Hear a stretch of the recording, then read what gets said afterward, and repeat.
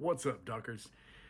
One to get started. This goes out to everybody watching and all of the audio listeners. Just letting y'all know, thank you for being here. Thank you for making our first video come out really well.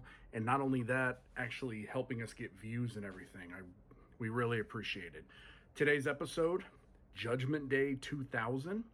So I'm about to jump in on Zoom with Too Hard, Too Fast himself, George, and Lathan. So again, thank you, and we'll see you Duckers on the other side.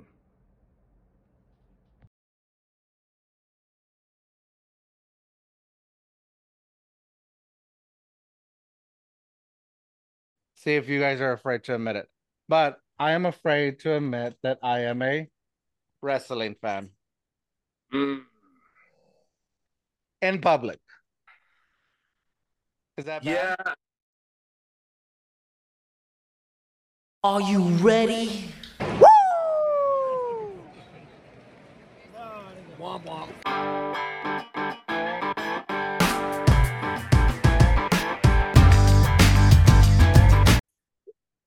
Here we go, guys. It is our June episode of a Ducking Wrestling podcast where we are reviewing Judgment Day 2000, which I'm assuming at this point George has already watched, so he knows what the, spoiler was last time. But before we get into that, on my right, left, whatever, I got Mr. Lathan Hall back with us this week, rocking the NWO shirt. And then down here, over on this side, Mr. Too Hard, Too Fast himself, Mr. George, going at it. I am that DOGGADCDEFG. I don't know. I had something better planned, but I didn't. Yeah, whatever. Guys, how's it going? We'll work on you. We'll work on your intro a little bit more. It's episode 2. Give me a break. For Father's Day, I'm going to get you hooked on phonics. The world needs more of that. George, how's it going, man? Pretty chill, man. I tried to wear a wrestling shirt today, but turns out I only have 2 of them. I feel like I've already worn them all, even though this is only the second episode. I need to get more shirts. Yeah, so the first episode came out. We recorded about a month ago, came out about 2 weeks ago and everything. And stuff online has been pretty good, so I'm feeling good about it. What'd y'all think? Man, it was, looking back at it, it was a pretty good blast to enjoy. From what I watched so far, it's been kind of topsy-turvy on my end back over here, but I enjoyed watching what I watched, and I look forward to making plenty more podcasts. A little bit more refined and with a fresher look eventually, but it was a good start. Yeah. I feel like I said plenty of things that got cut out, and you guys made me regret. But you know what? Hopefully, better this time. Well, like I said, we are discussing Judgment Day 2000. Today, it took place May 21st of 2000, so just over 23 years ago, 23 years and almost a month. I remember this pay-per-view. This was one that we actually had pay-per-view money for. So I do remember watching this. And I because it's been so long and it's not one you go back and watch all the time, I really forgot how good this pay-per-view was. There were a lot of good matches, a lot of iconic moments that to this day are still used on highlight reels and stuff. So going back, well, first of all, watching it was my first time watching it in its entirety because I only watched it. I remember watching it for the first time only for the Iron Man match. Back when I watched it the first time, and it was, I want to say, a year after the fact, just because I didn't have a chance to watch it on video, and I still didn't have pay-per-view money. I remember watching the scrambled version of it, but I wanted to watch the actual match in its entirety, which was good. The biggest part was remembering all the talent that was out there. When WWE was first getting its stride in the Monday Night Wars and stuff after they had been beaten for so long, and remember how much more like not more talent, but the better way that they use their talent more consistently. So that was pretty awesome. And yeah, it was just like I said, a good card across the board. So and then of course the ending was how everybody always enjoys remembering it for what it's worth. Yep. George, what'd you think, man? I don't remember watching it because I don't think I did watch it. I think this was one of those where my parents were like, nope, we're not buying it. You can go to your friend's house, and then my friends either probably said, we're not getting it either. My parents said no. And then there was nowhere else to watch it. So I think it was one of those that, because the whole time I was like telling everybody that, I was telling my sons, like, let me listen. I don't remember what's going on. So I don't think I remember because I never watched it. And so I was like intrigued the whole way. Maybe I'm a little more bummed out with most of the matches. I'm not wasn't a fan of a lot of what happened. But there was a few, obviously the Iron Man match. I kind of missed I missed the Iron Man matches, and I miss special guest referees, like legit like wild card special guest referees. Yeah, absolutely. Well, so before we get into the actual pay-per-view, we're going to take a little commercial break, and we'll be right back with it. Hey, Too Hard, Too Fast podcast, a lighthearted, thought-provoking comedic podcast where we talk about society and culture topics through the lives and experiences of my guests. But that's what it says on paper. The important thing to remember is that Too Hard, Too Fast, we don't check facts. Something you can check is for Too Hard, Too Fast podcast on YouTube, Spotify, and any other podcast platform that you use or don't use. Use them all. Watch us all on all of it. And we are back from the commercial break, so thank you to our sponsor.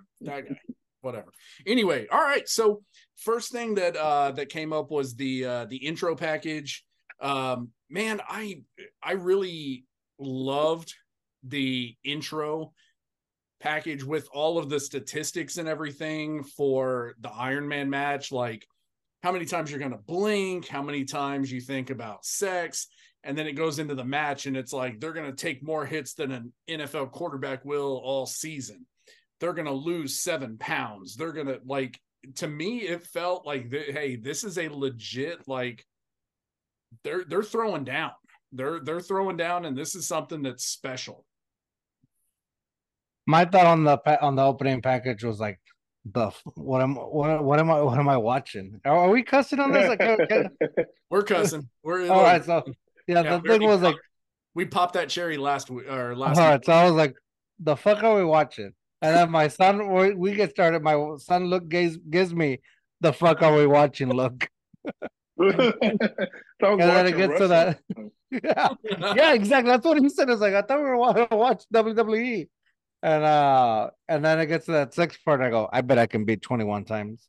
Yeah, I saw that earlier. When I was rewatching it today, I was like, 21 times, that's it? Yeah.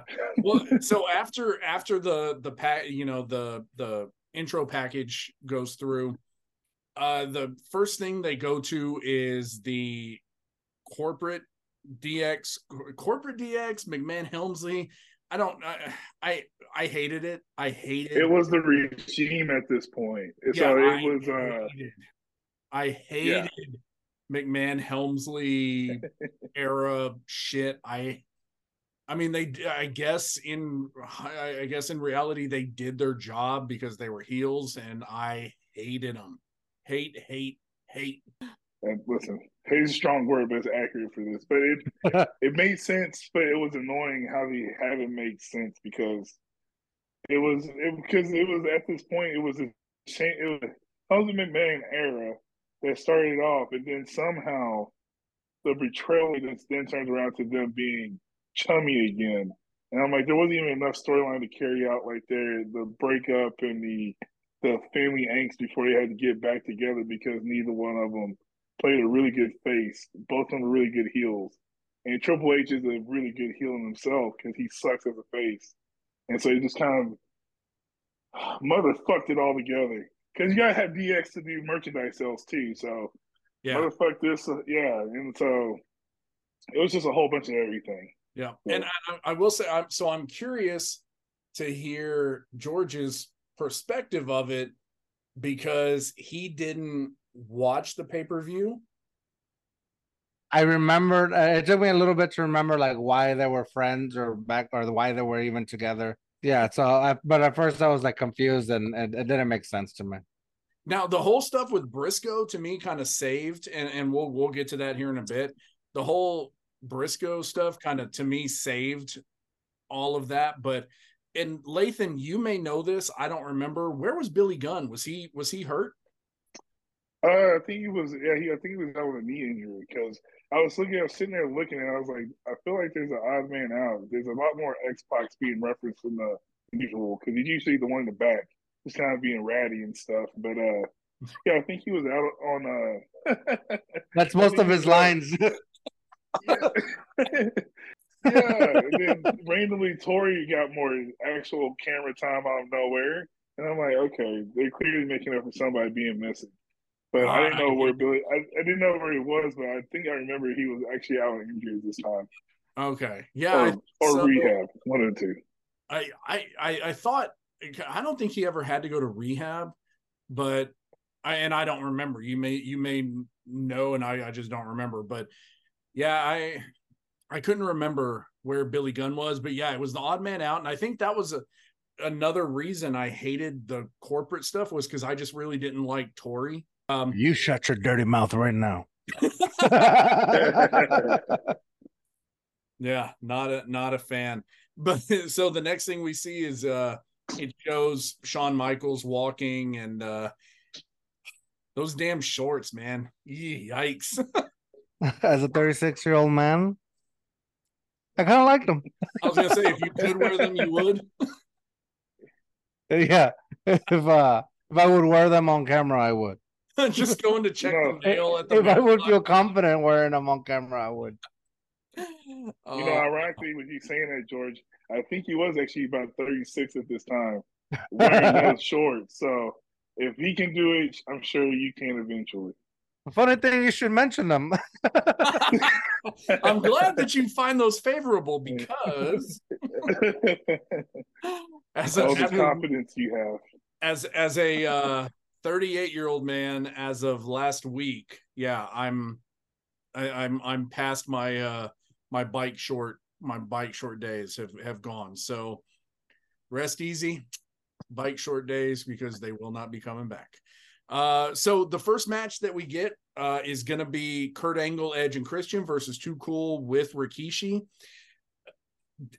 Whenever we started the podcast or this episode, I talked about how there's a lot of stuff that are still used on highlight reels to this day.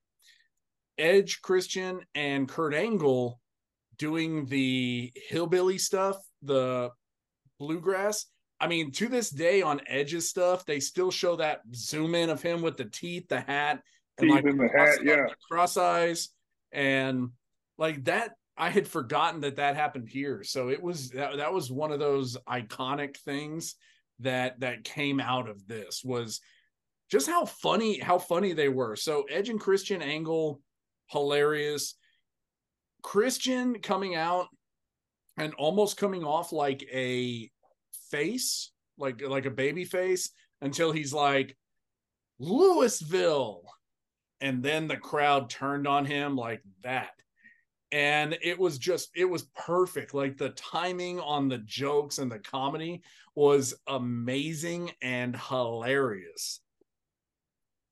Well, he is Captain Charisma, so he like, that's one thing that Chris has always been good at. If for anything else, he definitely put a mic in his hand, so definitely give you entertainment. Across the board, like Edge, Christian, and Kurt in general, whenever they have screen time, are always going to give you like the best entertainment possible. Like you want to hate them, their heels, you're going to boo them, but you're going to laugh at the same time, and that's always something I've appreciated. Like they get it. They're part of the entertain. They're part of the entertaining. And it was a good opener. Like, if you're going to open the show, I mean, they're definitely, between the six of them, they actually gave you probably one of the best openers in a long time. Oh, for yeah. sure. Yeah, definitely. George, what were your thoughts, man? I liked it. I liked the opening. I thought Kurt Angle was hilarious with the oversized bucket hat or whatever. But Looking like one you of know, the country bears from Disney World. The next, of course, they're out, they do their thing. And then the team they're facing, you've got Too Cool with Rikishi. Holy shit, Too Cool was over. Like, Very over, yeah. I forgot how over they were. And I mean, like, this whole I didn't forget, as soon as that music came out.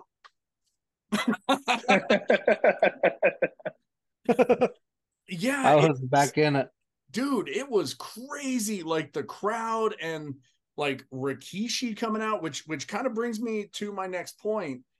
So Rikishi had been with WWE for a long time in various forms. So we had Head Shrinker Fatu, we had the Make a Difference gimmick. I don't know if y'all remember that.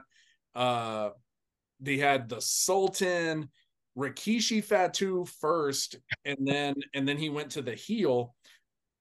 Did Too Cool save Rikishi's career? I think they equally both saved each other's career. So they weren't like, because Too Cool was just a mid card jobber type of upstart tag team, if I remember it at this time. Like, because they were still wearing like their leopard print tights, and Jerry King Lawler kind of put them over because it's his dad, so, or his son. What? So What? I don't. What? No. Oh, yeah, it's the worst kept secret ever. But like, and then like they switched the gimmick to be, it was like a fuckery of the Make a Difference with like a more nuanced version of it melted together. And then Rikishi just kind of like came in, and he was the ethnic support system that they needed to be validated. And so, it was two white dudes with attitude and one fat ass Samoan. Literally. And it did help that, probably in their benefit, that Rikishi had so much experience on the back end on repackaging himself and making sure that they validated like the actual tag team that they became, because they went on a whole couple of different championships. And then every time, like, even to this day, if I hear Too Cool come on, I'm gonna watch. I'm gonna sit down and watch, because somebody is gonna get Rikishi's ass in their face, and Scotty 2 Hotty is gonna do the worm. Yes. So I don't remember. I think I was a fan of both, from what I remember. Like, I was a fan of both, and then they just both made each other even cooler. As a kid wise, now as an adult, I kind of think like, dang, like, would I still like them right now if they were like a thing right now? Like, would I still be down for it? And I think I would still like the ass in the face kind of like turnbuckle thing. That's still hilarious. I mean, I wouldn't want to get it, but to watch, like, I wouldn't like it. Are you sure? I mean, I'd rather try everything once, but I don't know if I want a sniffer of that. Oh, there's no way for that to not be gnarly. But I always thought that was hilarious, that move. I wrote this down, and I watched this pay-per-view last Friday, and I was up drinking, and the first note I had was, Grandmaster Sexy with all that gold looks dumb. He looks like Mr. Peach Tea. Oh man. No, I read that back the next day, and I was like, that's funny. Drunk me's kind of funny. So I will, as good, as entertaining as I thought the match was, the whole thing was a fucking spot fest. I mean, the whole thing. Like, it was all about hitting your mark at each moment. And that kind of got on my nerves after a little bit, because you could tell, like, the match itself ran too long, to just be a spot fest. Grandmaster Sexy losing his pants. I mean, if you watch Rikishi when that happens, I mean, it actually broke Rikishi. Like, he had to turn around and was like this, which was funny. I think I missed it. Yeah. Yeah, like he's dancing that. and his pants go down, and then Scotty 2 Hotty's running around going like this. Oh, okay. I missed it. I saw that part. I was like, what happened? The whole match was it was entertaining, and I'll give them credit for that. It was a spot fest, which I don't like, but it was still they managed to keep it entertaining with kind of the comedy aspect of it. But what I think is, like, at the end when they won, it almost seemed like Kurt Angle was supposed to break up the pin, and maybe it was supposed to go on a little bit longer. Yeah, because everybody seemed like, what the hell just happened? That's the vibe I got from it. Like, he was supposed to break up the pin. Maybe it went on a little bit longer, and maybe they still won at the end, but it just seemed like everybody was kind of lost. Yeah, it did kind of end abruptly. Lathan, what you think? There's a couple different parts. Like, it's it's ongoing in the other part of the pay-per-view too, where like there are a couple of missed spots where something should have happened, and then you're kind of just like either waiting for your spot to happen, or you just miss your cue altogether, you miss your mark. As one of the only few takeaways from the totality of the pay-per-view, while in caning, they did have times where you clearly miss marks, and it didn't move as smooth as you kind of wanted it to for the moment. But that one's one small one I noticed. I think what it was that Kurt Angle was supposed to have somebody kind of anchor him back down, and somebody else missed that mark more specifically. Because it's kind of one of those last minute quick run-ins, but like you're supposed to get anchored down to where you're not actually able to get into touch. Kurt had to kind of like reassure that the match didn't go on longer. Because these matches, like I looked it up on Wikipedia, the longest match excluding the Iron Man match is actually the Intercontinental title match. Everything else is on average about 8 to 7 minutes is what you got. The man, how over was the Worm? Good God, like that crowd lost their minds when Scotty 2 Hotty was doing the Worm. I forgot, and that all he had to do was this. Yeah, do the yeah, and you already know what's coming. Holy shit, that crowd lost their mind. And now, so the next question I'm going to pose, which to finish up this match, so pose.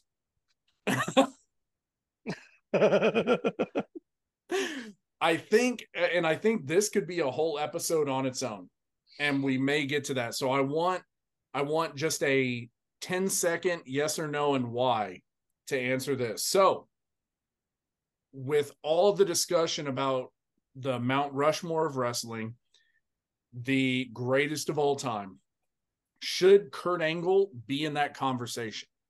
Me personally, I say absolutely, for how quick he came in, what he accomplished, being able to be comedy, serious, and even take losses and still get stronger for them. To me, he's a yes as a conversation for the greatest of all time. I don't know if I would say greatest of all time, but one of the best of all time. So maybe not the GOAT, but the boat. What's the boat? What does that mean? Best what I said? Okay. Yeah, for sure. For sure, one of the best, man. Like, he's got comedic timing. He's got mic skills. I'm a mic drama fan. I like the mic drama, and he's got wrestling skills. Like, obviously he's an Olympic champion, but so I like what he did, and I was always a fan. Like, whenever he needed to be booed, he was booed. Whenever he needed to be cheered, he was cheered, and I was there for the ride. Lathan. Definitely. I would definitely say he is a top caliber athlete. Like, realistically, when you say, I'll put you like this: if you're going to put Shawn Michaels in the art, one of the best entertainers or greatest entertainers of all time, you would equally have to, by default, put Kurt Angle. Like, there's not a match where Kurt Angle does not like give you his all and give you the best version of himself, even when he was all perked out in TNA. Like, literally, some of the best matches I watched in TNA, or the only reason I turned on TNA, was to watch Kurt Angle and see what he would do.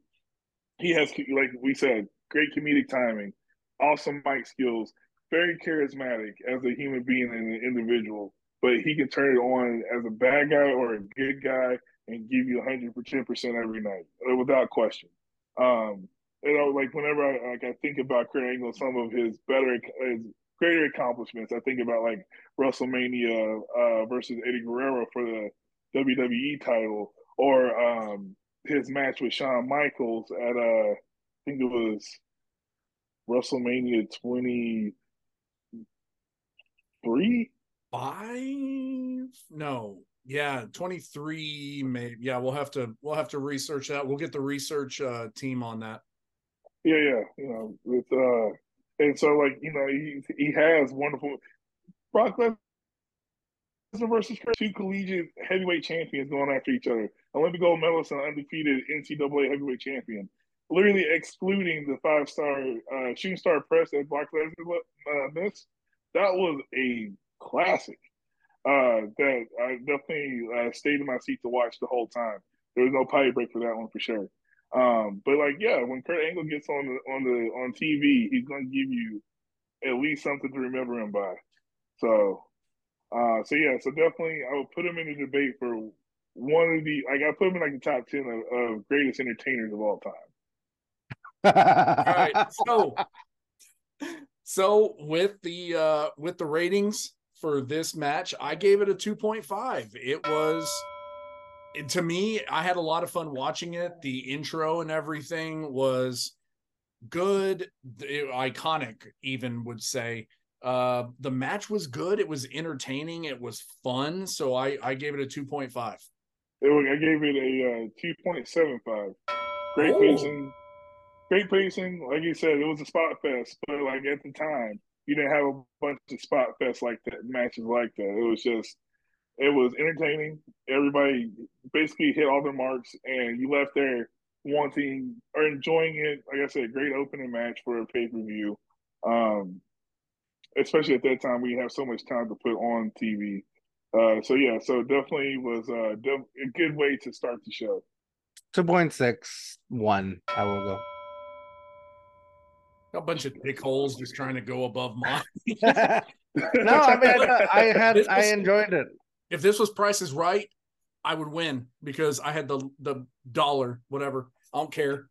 Because you didn't go over. Yeah, I just raised the equivalent to saying $1 on the bidding.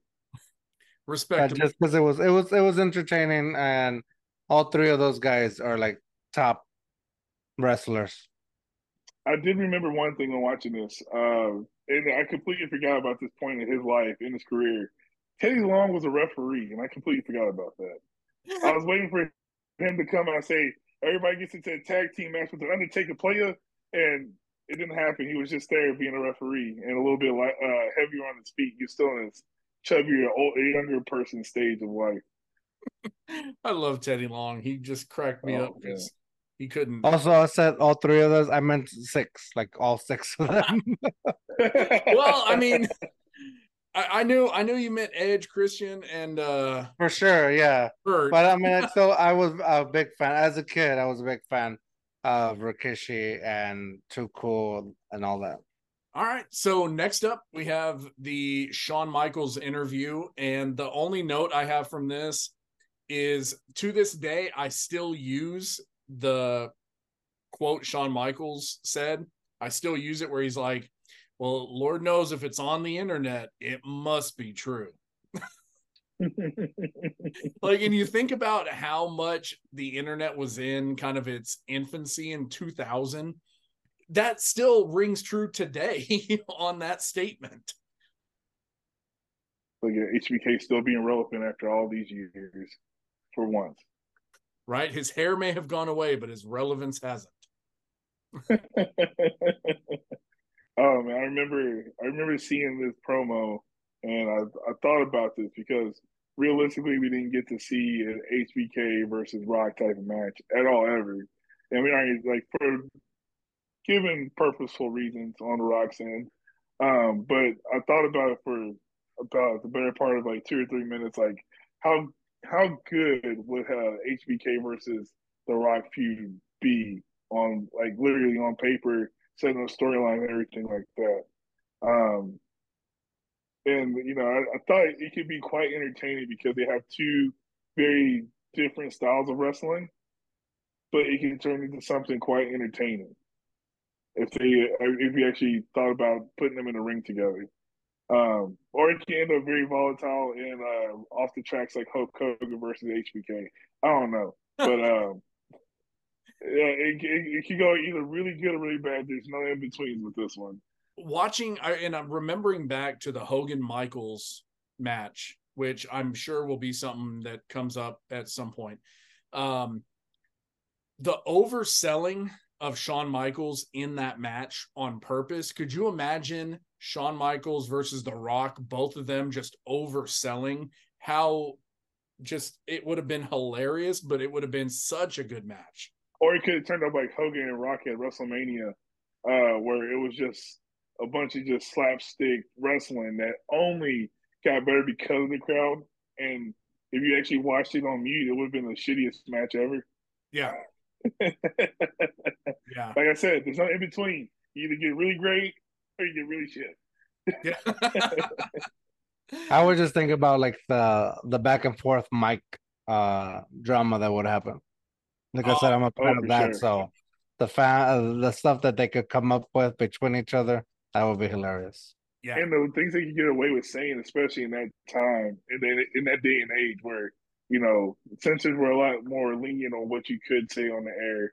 Like I said, it's the Attitude Era. And like, you get away with a lot more.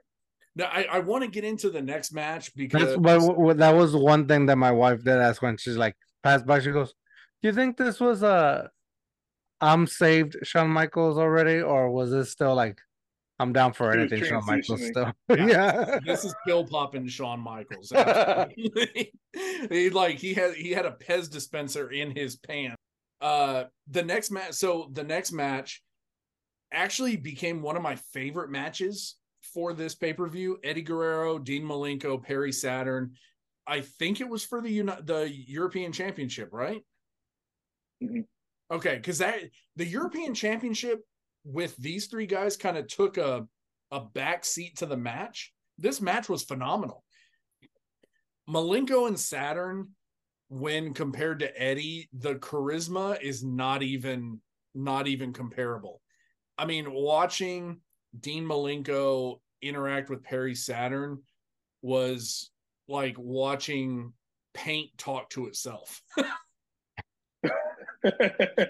It was rough, but the interaction with Eddie and China made the beginning of the match really good. But having Malenko, Saturn, and Eddie together in that first little part where they were talking, showing how charismatic Eddie Guerrero was, I mean, it surpassed the other two.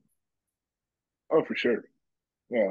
But he's always been like that. He's always been the charismatic one. You remember, even like in WCW, it's like if you put a mic on any of the luchadors or any of the cruiserweights, it was Chris Jericho or Eddie Guerrero. Dean Malenko maybe to say a couple of things, but he has just as much personality as my wife's potted plants up here. After a while, like I remember some of the promos or some of the gimmicks he tried to give him WWE, and like I'm like, just make him a wrestling machine because that's all he's known for. Like that's his best quality. Just put him out there, put him in a ring. He's going to give you a cruiserweight classic of sorts. Yeah, that's why he was a light heavyweight champion at the time, and that title looks like a fucking toy on his shoulder. Like, but it had a black strap, so it was fine. It had a black strap, so it made it more prestigious. So it's fair. George, what did you think about it, George? I was always a Saturn fan because I like the rings of Saturn. Putting it on there. Yeah. Like doing that. I don't know. I've always liked that. I used to play as him in whatever video game, I could with them, but I just remember that and the head turn. I kind of forgot about that on what was it? NWO, WCW, Revenge. I forgot On about N64. the move, and he would do the. Yeah, so I like that about him, but yeah, I don't remember him really working the mic too much. Yeah, but I will say, man, they were three really talented guys. Like, you got into the match, and wow. Like, for Dean Malenko and Saturn's kind of lack of charisma, their in-ring skills and putting these three made up for it 100%. Was unmatched. And my next note was actually, hey, somebody in the crowd had an Undertaker sign. Yeah. Oh, dude, actually, I forgot. This is one of my first notes of the whole watching the pay-per-view. The poster of Judgment Day. Go back and look at it. It's Kane on the poster, just half his face. No Kane in sight. Wow. And then, yeah, but they tease you with the eye. If you look closely, it has the Undertaker symbol in it. But I'm like, where the fuck is Kane? And why is he relevant to this poster if he's not on the pay-per-view? It just shows it shows the mask. You can just see a little teardrop. Yeah. I know that. I know where that's from. Oh man, I'm like, dude, this is out of place all too well. Anyways, sorry, that was me segueing off of that. Back to the match. But it's actually 100% right, Art. The match made up for itself. Lack of charisma made up for the chemistry that they did have in the match together. Like, it reminded me of like an older WCW or like ECW style match, but just given the time it needed on a bigger stage in WWE or WWF at the time. Like, to remind people, like, hey, these are some talented wrestlers, and this is what you can do with them when you give them the proper push the right way. Because they were just coming off of what the Radicals are coming in, and they were part of the whole DX Helmsley regime and things like that. So it was kind of cool to start to see them break off and actually show their worth and their talent, and they were worth the money to bring them in for sure. And they all went on to decently have, well, except for Perry Saturn, decently good careers in the WWE as well for what it was worth. Like, Dean Malenko's still a producer, if I'm correct. But it's Perry Saturn. I think he's in AEW. Oh no. I mean, he did pretty decent for most of his life. We all make irrational decisions when enough money put in front of us. So yeah, but I did notice that I put this in my notes too, was China, for what she turned out to attractively be. This is probably her most attractive I found her, as she started to feminize herself after being with Triple H for so long. Like, eventually she got over the top. Well, I mean, granted, her own psychological issues aside, she was actually probably her most feminine and being in the storyline with Eddie Guerrero and them playing off of each other. I found it to be interesting. Like, I was like, okay, this is China being very attractive. Then she became kind of more of a beastly She-Hulk of sorts. And I'm like, okay, now it's over the top and things like that. But like, yeah, she was a sight for the eyes at this particular point. But yeah, no, I agree with you on that. She seemed, and that's something I have too, is with everything going on with the McMahon Helmsley stuff, I kind of feel like Eddie Guerrero kind of saved Chyna's career in this moment, making her relevant, making her front and center with him. What do you think? I always liked Chyna. I always thought she was attractive no matter what, even when she was like super crazy strong and just worked with that. I liked it. Nice. Get some insight on Boy George over here. Overall, I walked away from this match. I gave it 3.5 stars. Just for this, like I said, you know me, I'm always a sucker for technical wrestling, anyways, and chain wrestling. I'm old school like that, but they put it together especially with the high flying movements that Eddie was doing with it. Like it was a good balance of everything, and so you left entertained and wanting more. Honestly, the match could have went on another 2 to 3 minutes if they wanted it to, just to let it breathe a little bit more. But I get they were under time constraints at the same time too. So for the entirety of the package, it was awesome. I think that this is a solid, to me, was a solid 4-star match. It had almost a real feel fight to it, like a real fight feel to it, that it seemed like the three of those guys were really going at it with each other, that the ending was a shady kind of heel shit ending, but it made sense, and it was actually pretty creative with the flower. Mine would go 2.8. Just because I feel like there was a little bit like lackluster with some things. I don't know what it was. I know there was a few missed spots, missed moves where they were like the Hurricanrana did not even come from Eddie, did not even come off very well, and Malenko flew across the ring. I just didn't like that. But I think I was just confused the whole time because I don't remember. I didn't watch it from when I was a kid, so I didn't know like the championship, the European Championship belt, whatever, who had it, whatever. He ran out of the ring too fast, and so they couldn't give him the belt. They gave it to him after, but he walked in the European champion and walked out. Yeah. Oh, okay. Well, that was my confusion. Fine, I'll give it a 3. 3-star from George. But I thought that was like the whole flower thing. That was a good like little trickery thing. Yeah. Yeah.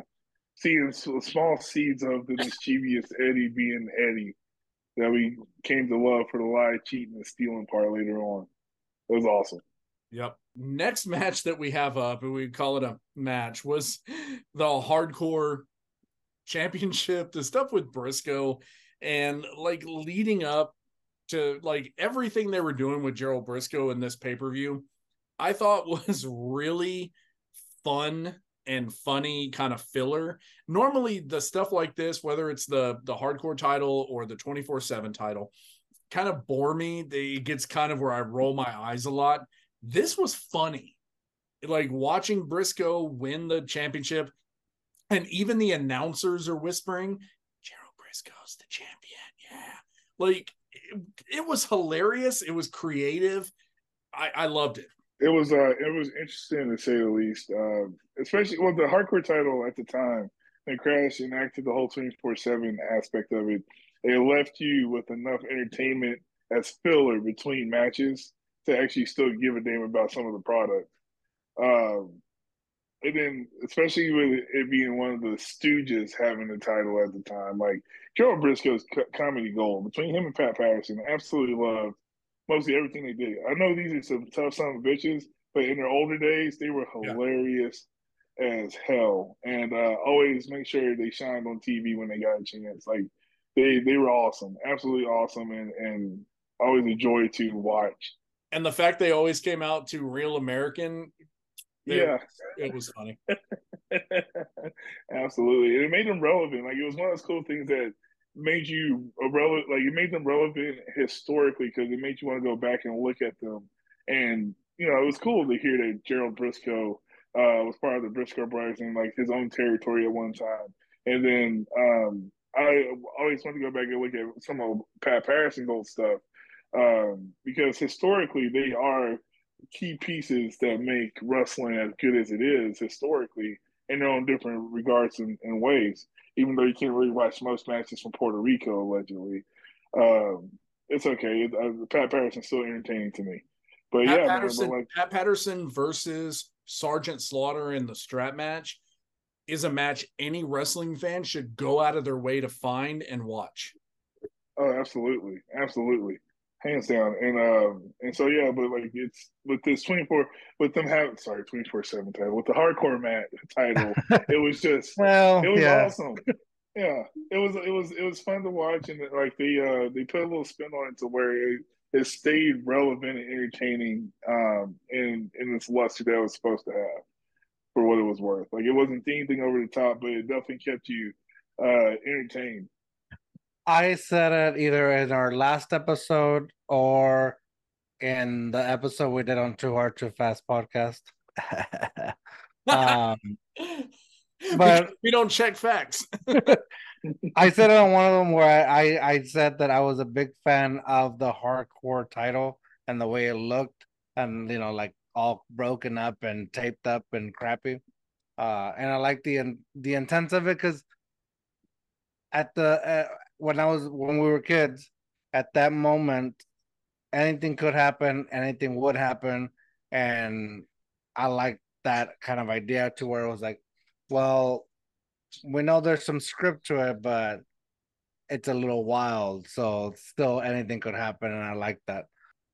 Like Briscoe, I just remember Briscoe and Patterson always being the funny guys in their older age. Go out of your way on YouTube, find Patterson versus Slaughter in a strap match. I think it was in Madison Square Garden. It's from like the early 80s. It's a great match. Speaking of great matches, next up we have the Big Show versus Shane McMahon in a no holds barred match. Why why was oh fuck. Why can't... There's so many whys in this match. The first one is, why could the Big Show not manage to talk without spitting on why did he have such a mouth? Oh my god. Like that man just salivated and just spit on everything. Yeah, it's not only that, but it was, why am I watching this match? That's the one thing. I was like, why is this match relevant? Why is this try to make sense? And like, it's just this was, if there was a match you could have done without on this show, this was it. Well, so I disagree with that, because they were promoting the WWF rap album. The Big Show's music. The Big Show's music was fire. Big Show!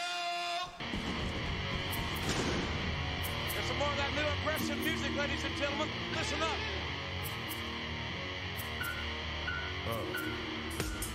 I gas hop when I hit my 6-foot pedal. I rock and got fans from ghetto to heavy metal. I took it to the next aggressive level. CD on sale everywhere now. Yeah, as in like fiery crotch, because it's itchy and it's painful. And no, I liked it. Yeah, no, that was horrible. My blackness will not allow this to be okay. It was horrible. Absolutely. That was hot garbage. And and you made reference to the rap album. I completely forgot about it until like I heard the DX Run DMC variation. I was like, oh yeah, they haven't played this album all night, but you're hearing it through the entrances. I was like, okay, that makes Big Show's entrance more relevant because of the time. But fuck that album. Fuck his entrance song. Nope. I'm gonna go on eBay and try to find that album again, because I loved it. Oh man, listen, just go to Sam Goody. I'm sure they have a clearance section with it still in it. I don't think there's a Sam. I think Sam Goody itself is in the clearance section. You think Spotify has it somewhere? It's definitely not on Apple Music. I know that for a fact. For a great reason. Yeah, go to YouTube Music. I'm sure it's on there. So let me ask you. Let me ask you all this: Shane McMahon's legacy is that if you call him the greatest of all time, I'm gonna punch you through his phone. Shane McMahon is the GOAT at having a legacy of just getting the shit kicked out of him his entire career. Okay, I'll give you that one. That's all he's ever done. Like he's putting himself in through some pain. Yeah, he's had these blockbuster matches, and all it is him getting the living shit kicked out of himself. What you're visually seeing is him vying for his dad's acceptance. Like, please love me, Dad. Watch me go through this plate glass window of King of the Ring. Please love me, Father. Watch me jump off this Hell in a Cell. That's one we're gonna have to do. But real That'd quick, be good, Dad. real quick, guys, can we hold up the drinks? Do a quick toast and an RIP in this match to Big Boss Man and Test. Hey, Rest in peace. First thing, the bump that Trish Stratus took was freaking insane.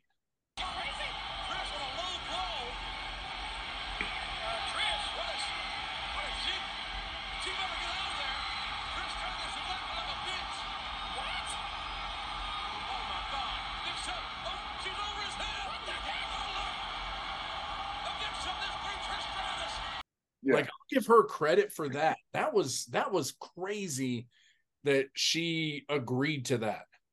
Yeah. At that time, it was like she was one of, like, to her credit, her and Lita were probably the only two divas that would actually take a legitimate bump in the ring at that time. And it was really refreshing to see that because everybody's all dolled up and it's all tits and ass. Get it, TNA. Bazinga. Yeah, but like they still like, hey, I'm beauty and I'm like it was good to see that they could still get in the ring and throw down with the dudes if they wanted to. So it was cool. It was crazy to see, agreed. But it was also refreshing to actually see a woman that put herself in a physical situation like that and can handle it. So yeah. But it was a lot of bodies. It was busy. It was a really busy match. Yeah. In all the wrong ways. Like it shouldn't take. Like I get at the point when he came in, they wanted to make Big Show stronger and look like unbeatable because he's a giant. But at the same time, like half of the people you're wrestling are about 2 inches shorter than you, or at least in this match, between Test, Buell Buchanan, Big Boss Man. I think literally the shortest person in this match was Shane McMahon, and he's still 6 foot. Like, well, realistically, they can all beat your ass.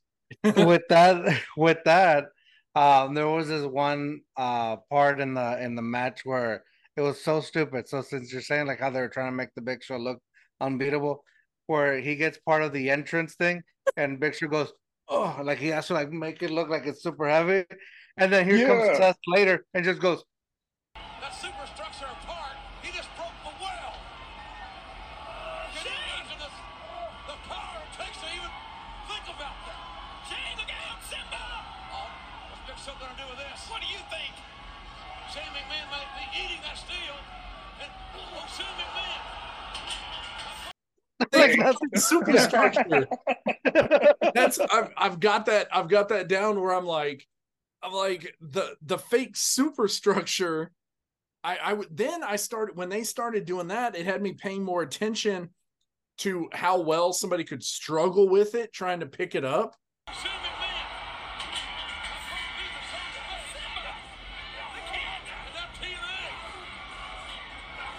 Rather than the actual match, because then I'm watching them try to pretend like this is a huge like piece of metal when it obviously it's like they're dropping it and it's not even making a sound. Yeah, like clearly with my big boy glasses on, in retrospect, clearly part of the gimmick stage where they just put it there. Like it's not.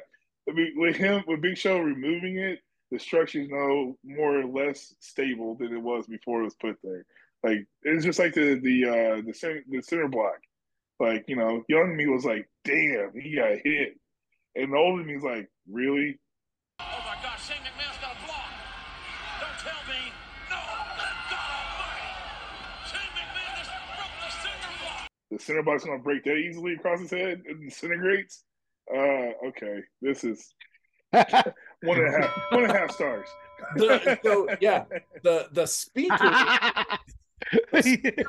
The speaker falling, I thought was cool. Like the sparks and everything. Okay, they did a good job with that. When he broke that cinder block and it hits the concrete and there is no sound, I'm watching this and I'm like, what the fuck? Like, are we like we're really doing this with the cinder block? Because it like crumbles. It cost for to get TV back then. I don't know what we were thinking. Hey, back then it was just the suspense of disbelief. Yeah. The bar was lower. The only good thing that came out of this match was once, the trainers and everybody came in to help the Big Show, we got to view one of the most glorious mullets of all time on the trainer. The guy who's helping him. Holy shit. That thing is, for 2000, for this guy to be rocking the full on like curls and oh man, it was beautiful. It was beautiful. He was gonna party after the show was over with. Yeah. He was probably partying already with Shawn Michaels. So I even hate to do this, and I'm gonna put a rule that you can't give a 0 star. So what's your rating for this match? 1.5 stars. I already said it. I'm sticking to it. Wow, that's generous. 1.5. It was too entertaining. As a kid, I would have loved it. It had all kinds of craziness. Yeah, I gave it a 0.32 star. Jesus. Y'all need random ass numbers. God, it was just bad. It was not, to me, it wasn't even entertaining. It was pure filler. Like, they could have give me Gerald Briscoe running around for that same amount of time, getting into shenanigans and shit, rather than having to be eye-raped like that. But it's a McMahon-centered show, so you have to put all the family members on TV in some way, shape, or form tonight, Art. Well, give me Stephanie just walking around, and I'm much more happy than what I had to watch there. So the next match we have up is Chris Benoit versus Chris Jericho for the Intercontinental Championship. So all three of us are dads. This was kind of a hard match for me to watch, trying to separate Chris Benoit, the performer, from Chris Benoit, the guy. The guy. Yeah. I watched it pretty easily, and I threw on some R. Kelly too. No, I ran over and punched my son. Yeah. I watching the match back and like knowing everything that we know now, every time Chris Benoit did a headbutt, I was like, You mean that was what got you over? My cringe when it was the crossface. I was like, there was one point and there was a sequence at the end where Chris Benoit put on the arm, the crossface, and then like Chris Jericho was reaching for the rope, and then literally dragged him into the middle of the ring, gave him a couple of hits to the back of the head, then reapplied it and just cranked back on it. I was like, Foreshadowing. Does not age well. No, or the end where like Chris Jericho is passed out, but it's no longer here, it's over here, and Chris is like he's trying to move it and he's trying to like signal that he's like being choked, and all you see him is sink it a little deeper. I'm like, okay, what's going on here? God. Oh man. Now, that being said, it's still a 4-star match. Listen, it's Chris Jericho and Chris Benoit. When have they not had a bad match? Man, there was a moment where Benoit picks him up, and I'm like, holy shit, he's gonna hit him with the tombstone. And then he hit them with that old school shoulder breaker. And I jumped out of my chair like, yes, I haven't seen that move in forever. Oh, that was awesome. Yeah, no, they were definitely I literally the easiest 2 matches to enjoy out of this pay-per-view, and this is including the Iron Man match. It's definitely the Chris Jericho match and then the Triple Threat match. Like those 5 WCW cruiserweights / like rejects knew how to put on an entertaining match when they got to be able to be creative and be able to flow with the way they wanted to work the match. the absolute greatest chemistry I've seen between like a couple wrestlers, and for all intents and purposes, like I went into this not thinking about Chris Benoit the murderer. I went into it thinking about the entertainer, and so like I went in there. I was like, okay, I take myself mentally back to that time. Like I have to make sure that I can enjoy it for what the match was, and he puts on a show. Like Chris Benoit, like everybody says, when he gets between those ropes, he is the most like one of the most entertaining spectacles you can put together. When he has the right dance partner, and Chris Jericho happened to be that guy most of the time. So yeah, so it was a good match. I hated that it ended so abruptly, even though I got the most time on the card. It could have had like easily could have had another 2 to 4 minutes to let it breathe a little bit longer. But Yeah. we definitely got a good entertaining match out of it. Yeah. There was a moment in there where they showed Val Venus, and I'll give And Hardcore Holly.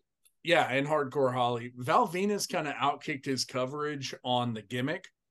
Like he held on to that gimmick and kind of evolved it pretty well. So I'll give him credit for that. My question at the end of the match. So Benoit wins, gets the championship, walks out, right? Jericho's still in the ring. They play his music. Chris Jericho's music? Yeah, they play Chris Jericho's music while he's still in the ring.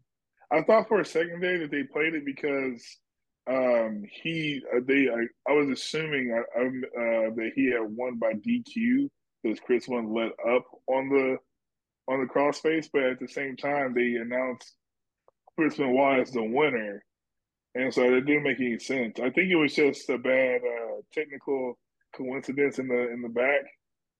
Like, hey, I cue don't up think Chris's so. No, music, and they're like, "What was what?" Benoit got his music played and he left. Jericho was still in the ring, and they just started playing his music for him to leave to. I don't think it was a mistake. I just don't understand why they did it. I'll get into a couple of mistakes in the next match that made my nose bleed a little bit, but clearly this wasn't. There was a couple. This was clearly one of those nights where some things just went awry, but you still enjoyed it for the total package it was.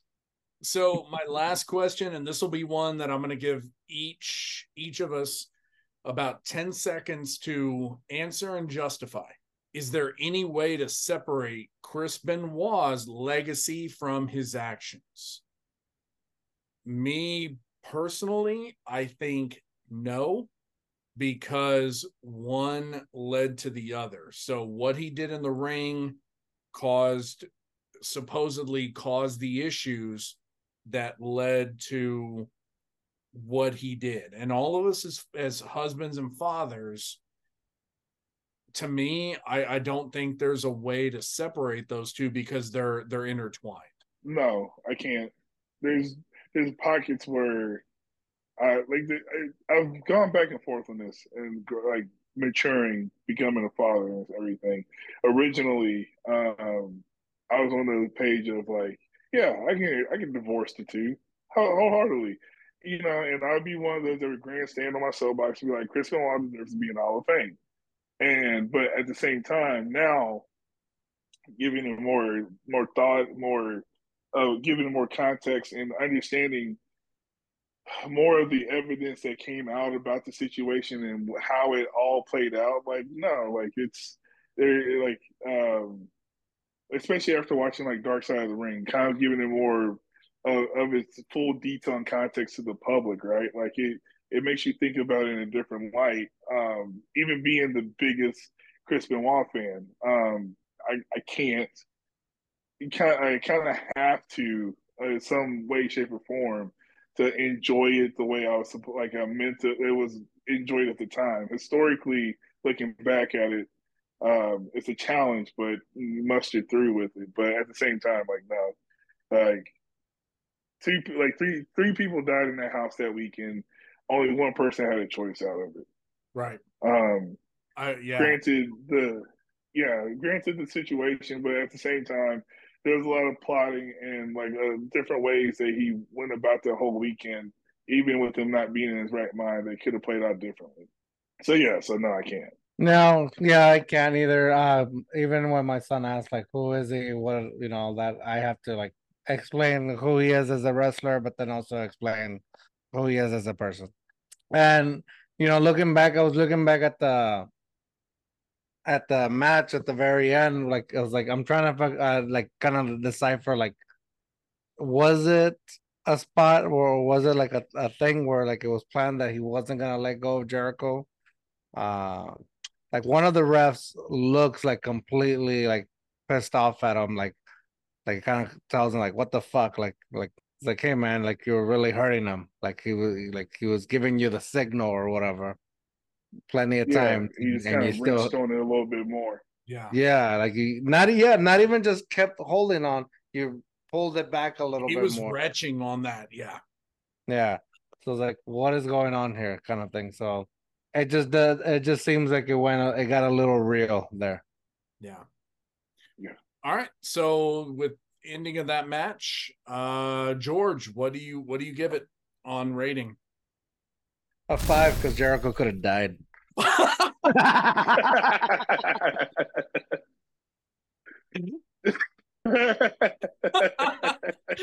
Is that the criteria now? If you could have, you might have, would have. Oh, I'm so hesitant to give out the 5-star, but Lathan, go ahead. What'd you give it? I already said mine. Mine was definitely 4.5 stars. So, like I said, and honestly, like I battled with giving a 4 versus a 4.5 in it, just because, like I said, the only downside I saw in the match, more specifically, was that it didn't have enough time. Like they wanted to rush to get this Iron Man match put on, and it almost felt like the mid card or the undercard in general was kind of overbooked by accident, and they didn't realize it until the day of, and they couldn't do anything to really turn it around. If you take the Shane McMahon and Big Show match out of it, and take all the heel faction part of that out of it, not even just those 2 matches, but the rest of the undercard more time to have fun with their matches, it would have been more entertaining. You could have put and then had a bigger Gerald Briscoe hardcore filler match somewhere in between all of that, or him in the back trying to get chased down from it. Like it could have made it move a little bit better, a little bit smoother, but it was what it was. We got a really good entertaining match out of them, so definitely always like watching it. Definitely go back again to watch it. So yeah, so I gave it a 4.86.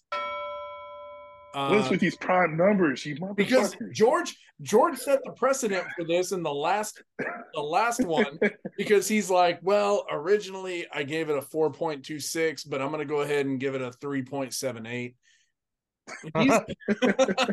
I'm gonna be pinche on giving out that 5-star. But no, I gave it a 4.86 because it was one of the best matches I've seen. It told a story, it gave feeling, and it had a good ending that made sense and built both guys to go forward. So the next thing that we have up is a creepy as fuck teaser that at the time we didn't know what it was for, but now we do know what it was for. I pray my soul is mine to keep. My soul can never step outside this bed, never into all the evil. Yeah, that's the only thing I have is creepy period as period fuck period. It was all it was. Listen, it served its purpose. It left me confused, and it was the same vignette they kept on playing leading up to it. Like, and at this point, you didn't know who was for, what was for, and the outcome of who was for left me more confused than anything. But we'll talk about that here in a little bit clearly. And this was a good time. And this is like it's funny because 2000 through probably 2004, they had some really awesome vignettes to set up entrances and debuts. But they, like, honestly, I think they kind of missed the mark with this one. But you have to go out there and you have to experiment, you have to try things to know if it's going to work or not. So I give them credit for having the balls to put it on, but production wise, I'm like, who was this for, and why did we end up getting what we got? We could have had something a little bit different, better. All right. And with that, we are going to get into the main event. But before we do that, quick commercial break. You forgot a match, Art. Hey, Too Hard, Too Fast podcast, a lighthearted, thought-provoking comedic podcast where we talk about society and culture topics through the lives and experiences of my guests. But that's what it says on paper. The important thing to remember is that Too Hard, Too Fast, we don't check facts. Something you can check is for Too Hard, Too Fast podcast on YouTube, Spotify, and any other podcast platform that you use or don't use. Use them all. Watch us all on all of it. And all right, so we're going to get into match number 5. Yes, we are getting into the match that I completely skipped over, why did I skip over this one and not Big Show? I'm kind of mad at myself for that. But we got... Yeah, this one was more entertaining.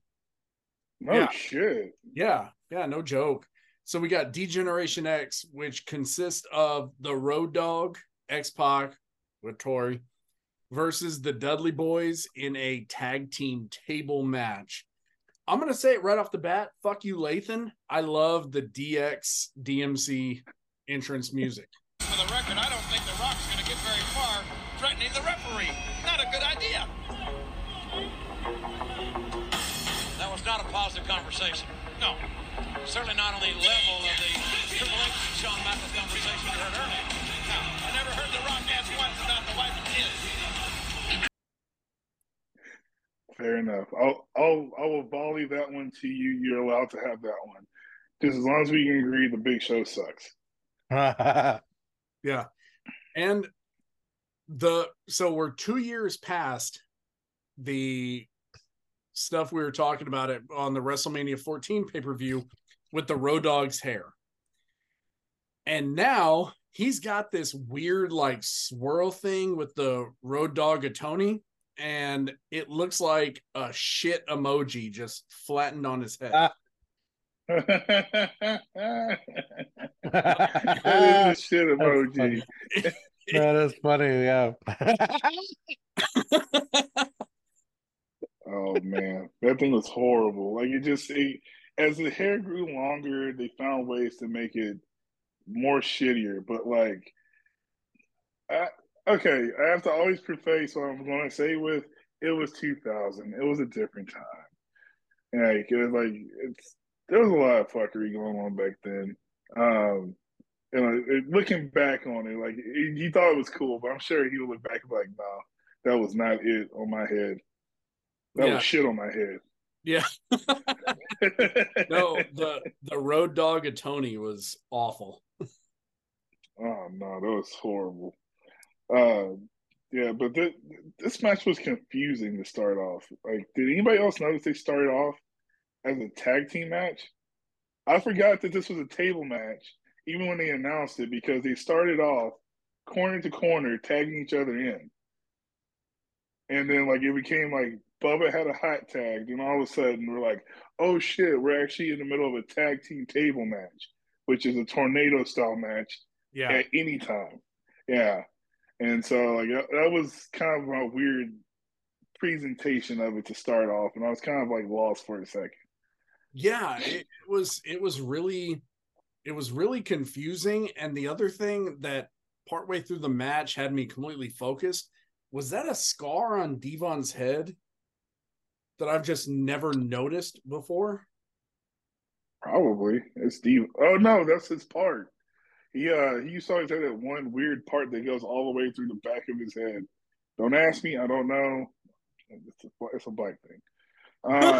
It went all the way down to like his neck, though. Like, I've got a part as well over here, but it doesn't run all the way to like my it was just spine. I remember it was one of those because I remember seeing it originally in one of his ECW promos when they was still in ECW, but he's always had some kind of weirdness going on with his hair. But like at that time, it was the part that went all the way back. I think that's what it was. If I had to look at it again, I mean, it was 2000. It was what it was. So it was weird. This whole match. Did somebody go through the table before the Dudleys went through the table? The fucking ref. Okay, so tossed him and he almost broke his neck. Because I got distracted. I did get distracted throughout the match, but the way the match ended, to me, I was like, "There's a lot of broken tables. Who went through a table? I thought it was a tables match. So as soon as you go through a table, it's over." And then even the commentators were like, "Well, he wasn't the only one that went through the table or something like that."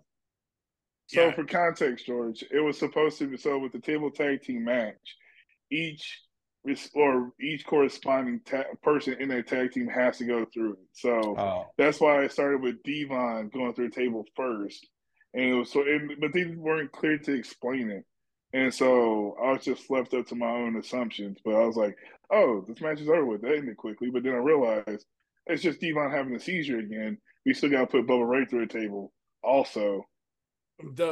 I wanted to go back to the hip toss of the ref into the table where he like breaks the table with his own neck. And I'm sitting there and I'm like, geez, that's awful. Like it was really bad. But the ending of the match where X-Pac hits the X Factor on through the table, like it almost looked kind of botched, but it was still fun to watch. They had the right camera angle on it.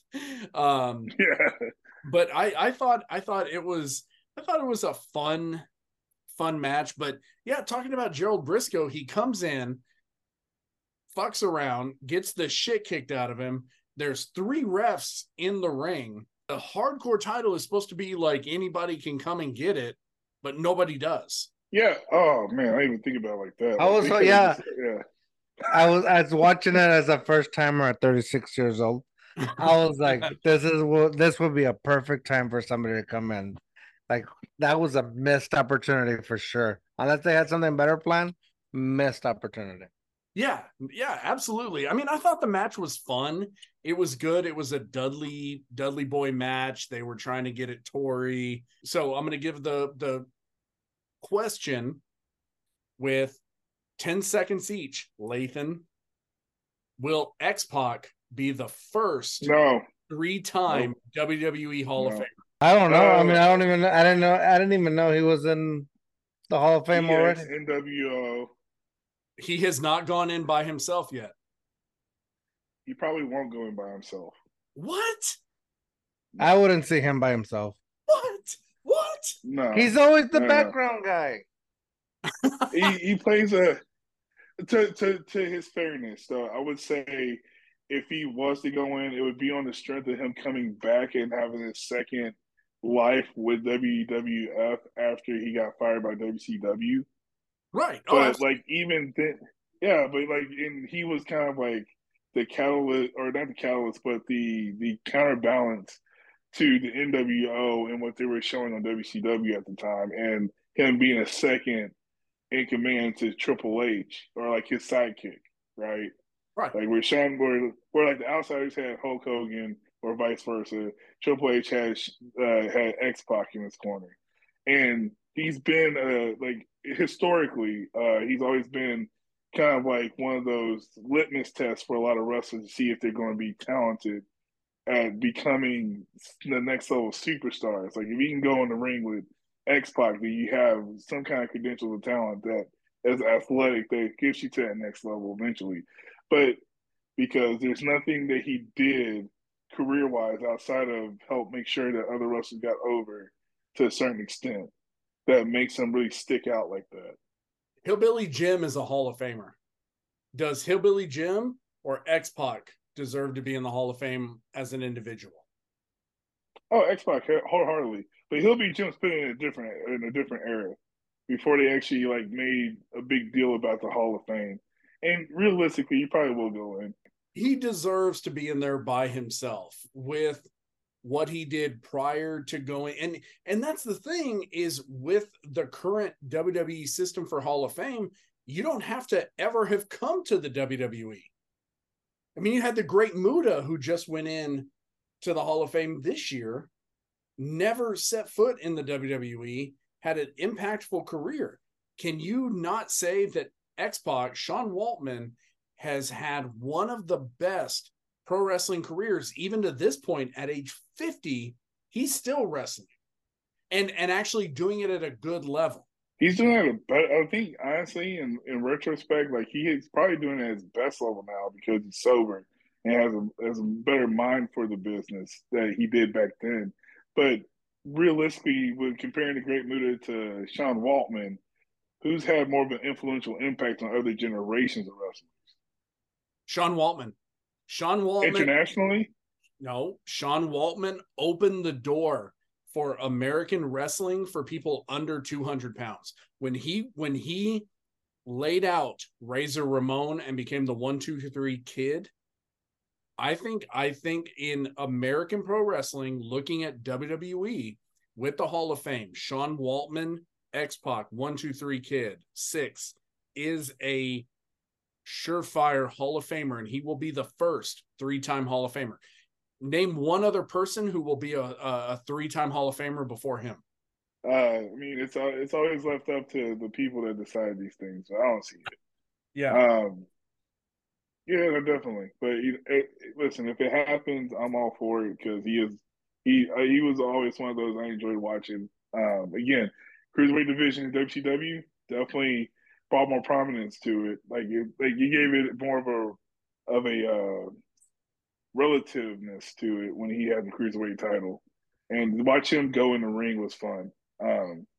It was just that he was, to me, the thing that probably takes him out of it is he's always surrounded by so many main eventer big guys that he just kind of, in the turn of phrase, gets dwarfed in the conversation of like everybody else in the faction to a certain extent. Like, you know, it's just one of those situations where he plays a good support character. All right. So with that, let's give our ratings for the DX 3 stars. Dudley Boyz match. Okay, Lathan going with the 3-star. All right, George, what you got? No, I'll do one better. 3.12 stars. See, that makes more sense. Good job. I'm glad you came to your senses on that. George, what you got? 1.23 Kid. No, I'm just kidding. I would go 3.42, I would say. If we're getting into those details. I enjoyed it, a tables match. Who doesn't like that? All the characters I liked. Tori Wilson, the only one I didn't like up there was Briscoe because I was like, what's going on here? And missed opportunity. I'm going to give it a 3.78 stars because, I mean, it was good. It was entertaining. It did what it needed to. I thought the Briscoe stuff was just kind of filler bullshit, and why nobody came out to pin him. Why didn't one of the refs? There's 3 refs. You could have had a moment where all 3 of them are fighting over pinning him. It just a funny moment to end the match. Like that would have been perfect. And you missed out on it. So, and what I did not like was Briscoe doing a half-ass, X chop and socket chop. It's like I didn't know what he was doing. I was like, what are you doing? You're doing it like this. Yeah, like put some Tiger Bomb on his nuts so he had some extra energy and vigor for a second, and clearly it rubbed off. I do like that the ending still had the table spot for Tori at the end of it. Too cool in 3D around this time, right? Even if they lost the match or they got their asses handed to them in some way, shape, or form, they still got their spot in. And so at the end of it, and still walked away. And I was like, "How does this happen?" But it was fun. It so left you entertained. Yeah. All right, guys. Here we go. We are on to the main event. This is Triple H, Hunter Hearst Helmsley versus The Rock in an Iron Man match for the WWF Championship. Crash 0.25. No, I'm just kidding. I'm kidding. Let's go. I'm gonna go ahead and kick him out of the stuff. You know, it's bedtime, George. I had never thought about it at the time, but looking back, this was probably Rock and Triple H, and I think it was kind of inadvertent, was one of the best built rivalries of all time. You think about 2 years prior to this match, The Rock and Triple H were having their interactions. They were already, you look at SummerSlam 98, the ladder match for the Intercontinental Championship. We're 2 years in the making into this match, longer than 2 years. And it kept going after this, which I think it almost seems inadvertent how good the buildup was, but the buildup was awesome for these two. Yeah, no, definitely. It's you can see their career, like they defined each other's careers for a while there, especially moving up into the next level. Like they both were the workhorses with the Intercontinental title, then they became main event championship caliber athletes at the same time. And it was interesting at the time for context that like Stone Cold, like your prize pony, he's out, and you literally have two other pieces of the machine you can put right in there and still carry on more entertaining storylines and more entertaining rivalries between the main event scene and without missing a beat. Like, sure, you missed Stone Cold and you eventually wanted to come back, or you missed the Undertaker and eventually he's going to come back. But until then, you got some really great action between a Kurt Angle versus Triple H or a Rock versus Triple H over many different pay-per-views, and always having different stipulations attached to them to still give you an entertaining match. And they always brought their A game. That was one thing that I look back and I appreciate more when you hear about wrestlers talking about like they're giving themselves the business, like they're trying to put themselves over. And always at this time, especially when you hear about them, they specifically will say that like one person tried to politic themselves into this role, or they want to highlight themselves in this way. Or you always hear about the trope of Hulk Hogan. He's always like, that won't work for me, brother, and always trying to put himself over everybody. They were very generous on giving back to each other because they knew in the bigger scheme of things, it gave back to the business in an entertainment way. And it made both of them look even better on paper. They're very selfless, especially when they talk about each other. And I always thought that was cool, that they can give us more entertainment because they knew the bigger picture was like, we're here to entertain you and not just work for ourselves. Yeah, no, it really does. And I put a note in here that said Stone Cold being gone kind of let a lot of other people shine. Kind of letting the younger people shine, the newer people coming in.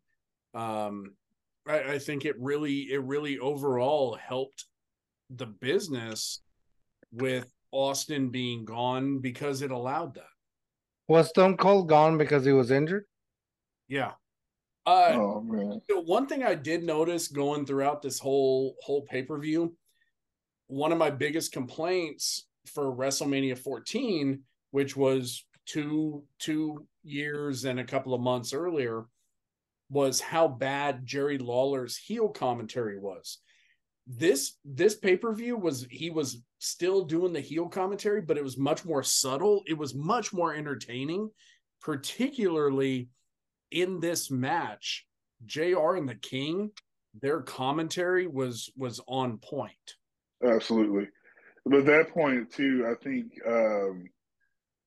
think production-wise, I think Vince McMahon kind of helped wrangle him in to make sure he had more charisma in the way he portrayed his heel character. Like he has more story beats going along with it now, getting into his groove.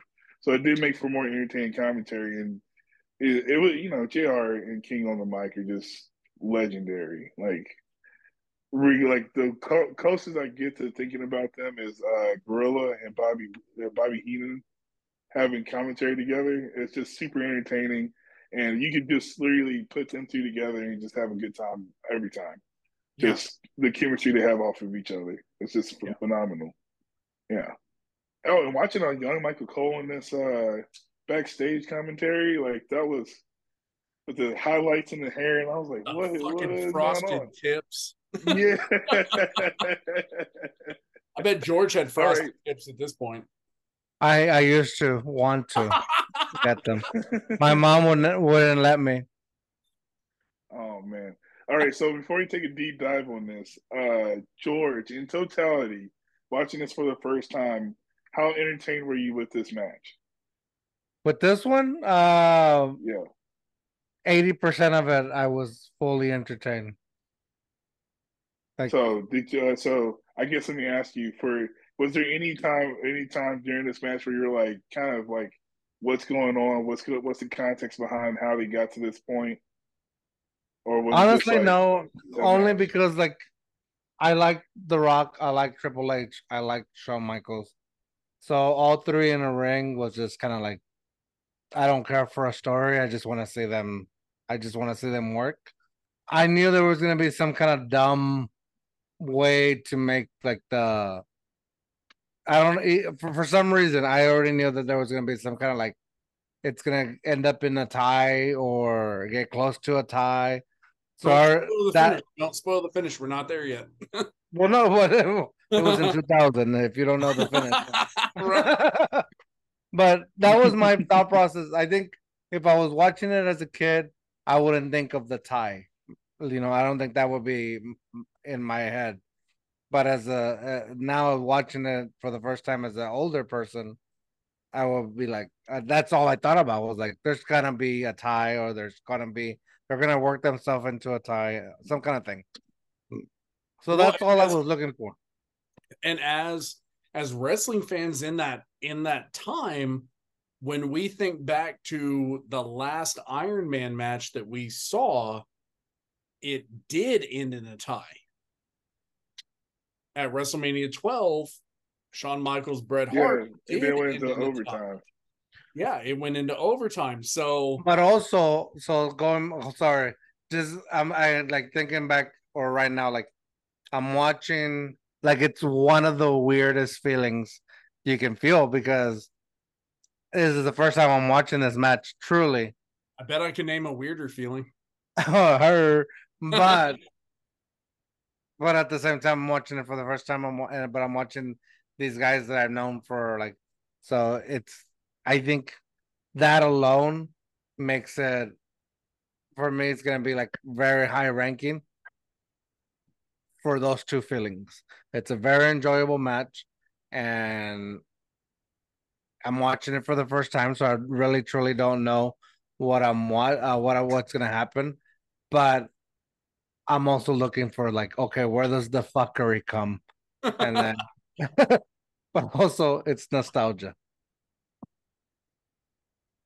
Yeah, oh, for sure. No, it was entertaining, to say the least. Looking back on it, there's a lot of fucking ends up happening in this match. I won't spoil it, but it starts good. Like he has I like the character that Triple H is as a heel, like, because it's kind of like a heel with some kind of honor, right? Like he starts off the match like, hey, I'm going to do this by myself. You know, he's not going to do this by himself, but at least he makes it look like he is. Right. And so they, like, you know, he plays up like, hey, you know, I got this. I don't need your help.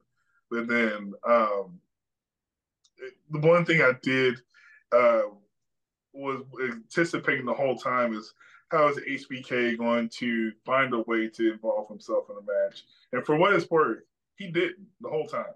Right, and they played that up the whole pay-per-view. Like, what is he going to do? He's talking to The Rock. The Rock's kind of being a dick to him.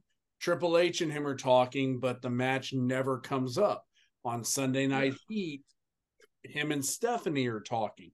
yeah, they play it up all night. Like, what is Shawn gonna do? And the only thing he did in this match was play it straight down the middle or have the greatest fucking mannerisms ever when it came to moves and everything. His facial features and like him like doing that and stuff was awesome. He did a phenomenal job as the guest referee in the match. Yeah, and so we get the first pinfall, and the first pinfall is a random rock bottom for the pin, which surprised the shit out of me because I'm expecting it to be like Shawn and Brett with nothing up until the very end. Rock hit that first pinfall just out of nowhere. Boom, pin, and he's up 1-0. It's like, what the shit? Like, what the shit just happened? Yeah. With that pin, and it instantly turned the match into something completely different to me. Mm-hmm. No, definitely. And that was what, going into it, I think that was the anticipation I thought about when looking at this back. Was like, okay, they had room to understand what they could do in a match from WrestleMania 12.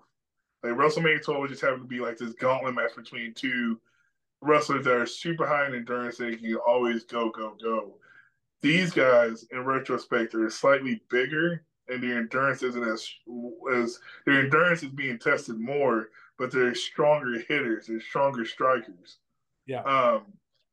Which the way that the match ended up playing out, it worked to their benefit. Like, okay, we're going to obviously have times where we're going to hit our finishing move, and then you're going to get stunned for the 1, 2, 3 count. Like, they allowed you to still work your way up into a tie, but in the way that you didn't think about them getting a tie in the first place. And they're going to hit each other with their finishing moves, and they're powerful enough to lay your ass out with them.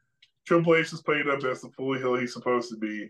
The Rock is the most electrifying badass he possibly could have been at the time. And HBK stayed the fuck out the way, which is okay with me. Yeah.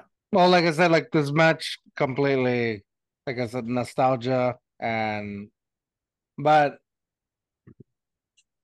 what I'm watching it right now, so that's why I keep looking this way. Really, the person I'm watching the most, I think, is Shawn Michaels.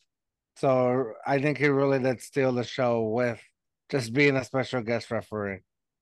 Keep watching, because there's a moment where I don't know why, but the match all of a sudden becomes no count out.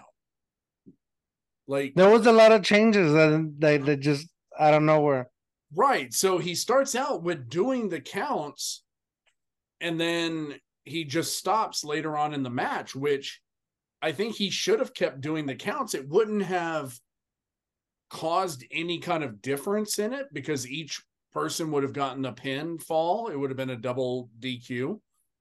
Yeah. And it would have kept the match going and there's a flow to it. And I think it took away from the match by stopping the count out. There was some inconsistency in the match, which I think in the whole pay-per-view, like, we've all been to, like, we've all thrown events together or been part of events where on our end, like the behind the scenes stuff, it's like all fucked up and we're all like there, we're all hungover, we're all like whatever. But the people that are there to see the event, they have no idea. So you're just putting on the show, but you're still having a fun time behind the scenes. So you're kind of just like, all right, well, let's do this, and nobody's gonna care. This is the vibe, the whole pay-per-view. To me, it's like, let's put this out there. Let's just go have fun. If we mess up, nobody really knows. Let's just have fun with it. And I think this is like the whole pay-per-view, but this match as well. I'll tell you what I fucking noticed the whole time, and it was pissing me off, is how Rock's elbow pad kept going down to his wrists, and he would just leave them there. I mean, Triple H. Pull your elbow pads up, dude. Like, the Triple H. It was Triple H. It was Triple H. Yeah. The Rock's elbow pads kept going down to his fucking wrists, and it was Oh, pissing me off because I'm like, dude, just pull him up, man. Nobody's gonna care. Just real quick. I definitely noticed Triple H elbows pads are to his wrist. Yeah. He always kept picking at him. He picked them every once in a while, but they stayed down. I'm like, dude, just take them off. Just take them the fuck off.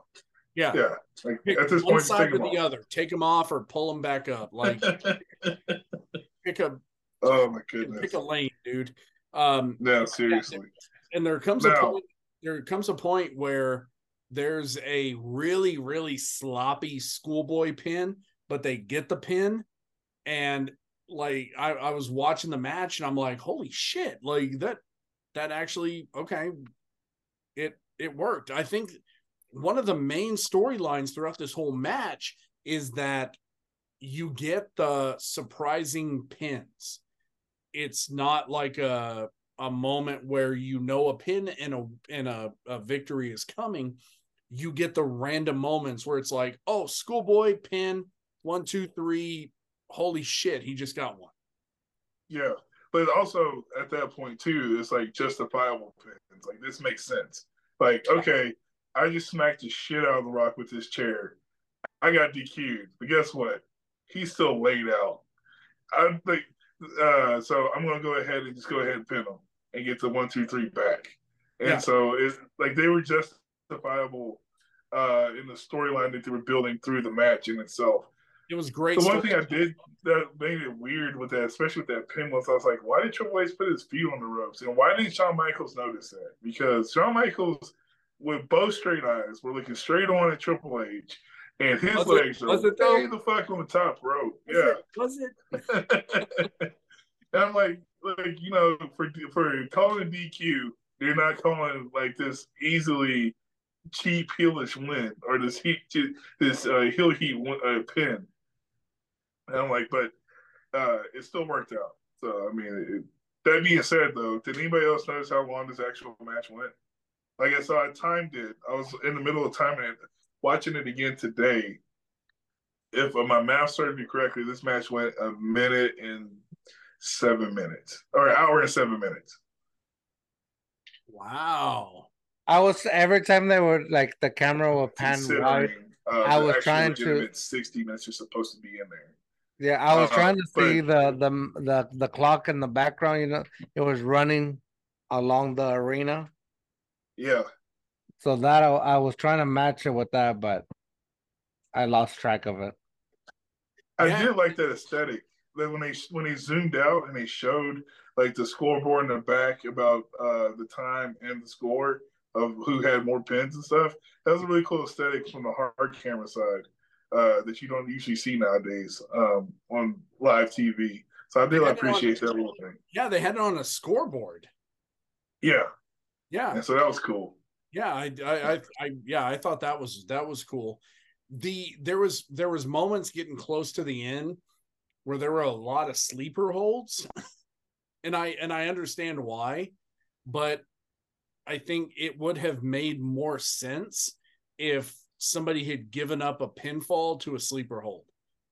You know what I mean? Like there were a bunch of sleepers, but nothing came of it. And I get it. They were resting. They were trying to take a moment to rest. But to me, it would have been a lot better. It would have made more sense if somebody had given up a pinfall to a sleeper hold. No, I mean, like it's looking back at it, that was one of those that like you know what it is now. It's not the same overall super endurance match that the Iron Man for WrestleMania 12 was. Like these two motherfuckers are big and they're tired, and and this is the only way that they can do it, just having rest hold after rest hold, but like at least it's still built. Like they still made it make sense, and sometimes during the match. But I see where you're coming from with saying that like somebody actually got pinned at least once. I know The Rock had one where he lost to a sleeper hold, but like that could have been 2 pins in there if Triple H would have played it right technically. Yeah. You got to build the momentum back up to get them to the next part of the story that eventually leads to. and they're trying to get to the next part of the story. And there was one where Shawn obviously had a fast count, which I was like, okay, Mike Tyson, you need to calm down over there. Like, I get you're trying to get to like trying to follow the time, because I think at one point, you know, they're getting concerned with, because they know what's coming up at the end. So they got to get to that point. But yeah, Shawn hit a fast count, and I was like, Yeah, it was they lost. You could tell that there's a point where they lost track of time. Especially towards the end. I mean, everything ran the way it could only run given the situation and the circumstance. Looking back at the end of the match, I was like, if you would have gave this literally 2 more minutes to breathe, like give it to, instead of like McMahon's walking out at 3 minutes, have it like 5 minutes and let that thing like air out, because like there's parts where like you're looking at the ring, you're seeing all the things going on. X-Pac's over here waiting to hit a spot, like the worst timing ever. And then at the same time, you have a vignette playing way over here. And then the biggest surprise of all comes to the ring. And you can't even give him the full energy that he needs to do everything he needs to do before the timer actually goes off. But like, it turned into a production fucktasticness that I was certainly marking out for when I first saw it, and marked out again to seeing it again. No pun intended. There's a rock bottom. Wait a minute, what is this? I pray my soul is mine to keep. The Rock has been pummeled in the Never ring. step outside this bed. The Rock is 4-on-1 in the ring. What is this music? Shawn Michaels has been hurt. Now back from the dead. What the hell?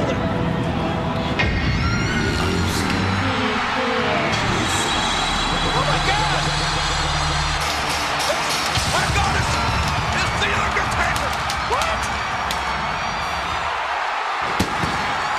It's the Undertaker! He's coming from McMahon! You gotta believe! Or is he? Yes! The Undertaker is whipping ass! The Phenom! Choke slam to hell! Look out, Vince! Get away! Oh! Right hand by the Undertaker! Knocking McMahon out! Oh my God, it's carnage! The Undertaker is destroying whatever's... Oh my God! Oh my God! Oh my God! And Triple H saving his wife! Look at the time! Look at this! No! We got... Don't do it! Shawn Michaels! That was a choke slam! He's choke slam! The Undertaker choke slam! Tombstone! So do you think that not having the enough time, is that why Shawn Michaels like called it the way he did? No, for the final. All right, well, hold on. So the match ended the way the match was supposed to end. Right. It's just that anybody that was truly looking at it know they already ran over time for it. That's why he took away the timer at the end. It wasn't because it went off. It was because they still need to finish concluding the storyline. If they kept it up, everybody would have been knowing what's going on, and this is bullshit. Right. Which was, speaking of bullshit, what the fuck, Peacock? You don't have the rights to American Badass, so the Undertaker comes out to some bullshit on your version of the show? I did not realize that until you said it just now. You're right. Yeah, it was. I was sitting there and I'm like, I'm waiting. Like I'm sitting here. Yeah. Oh, here comes the round, hitting the I'm un-American Bad, and it never hits. No Kid Rock.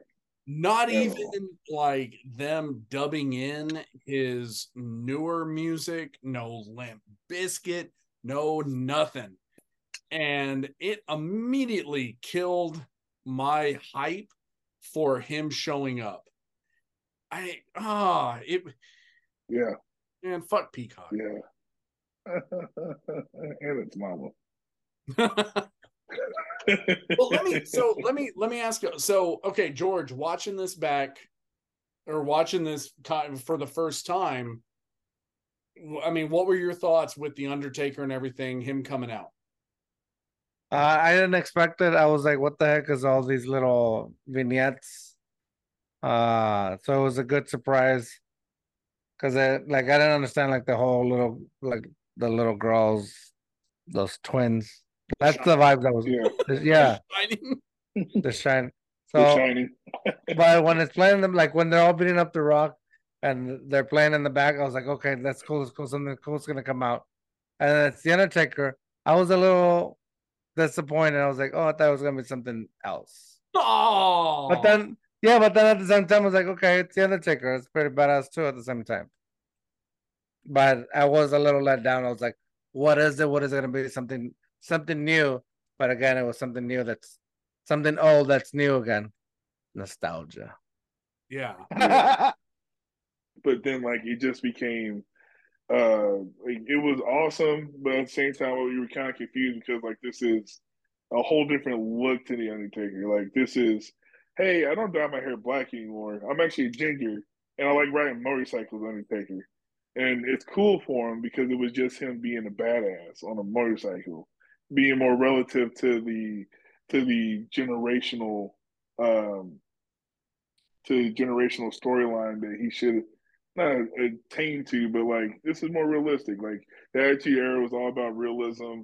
Everybody went by first names, like and like their legal names on TV, and so this is kind of his contribution to that same regard, right? Yeah. So, but he was still the Undertaker. He wasn't Mark Callis.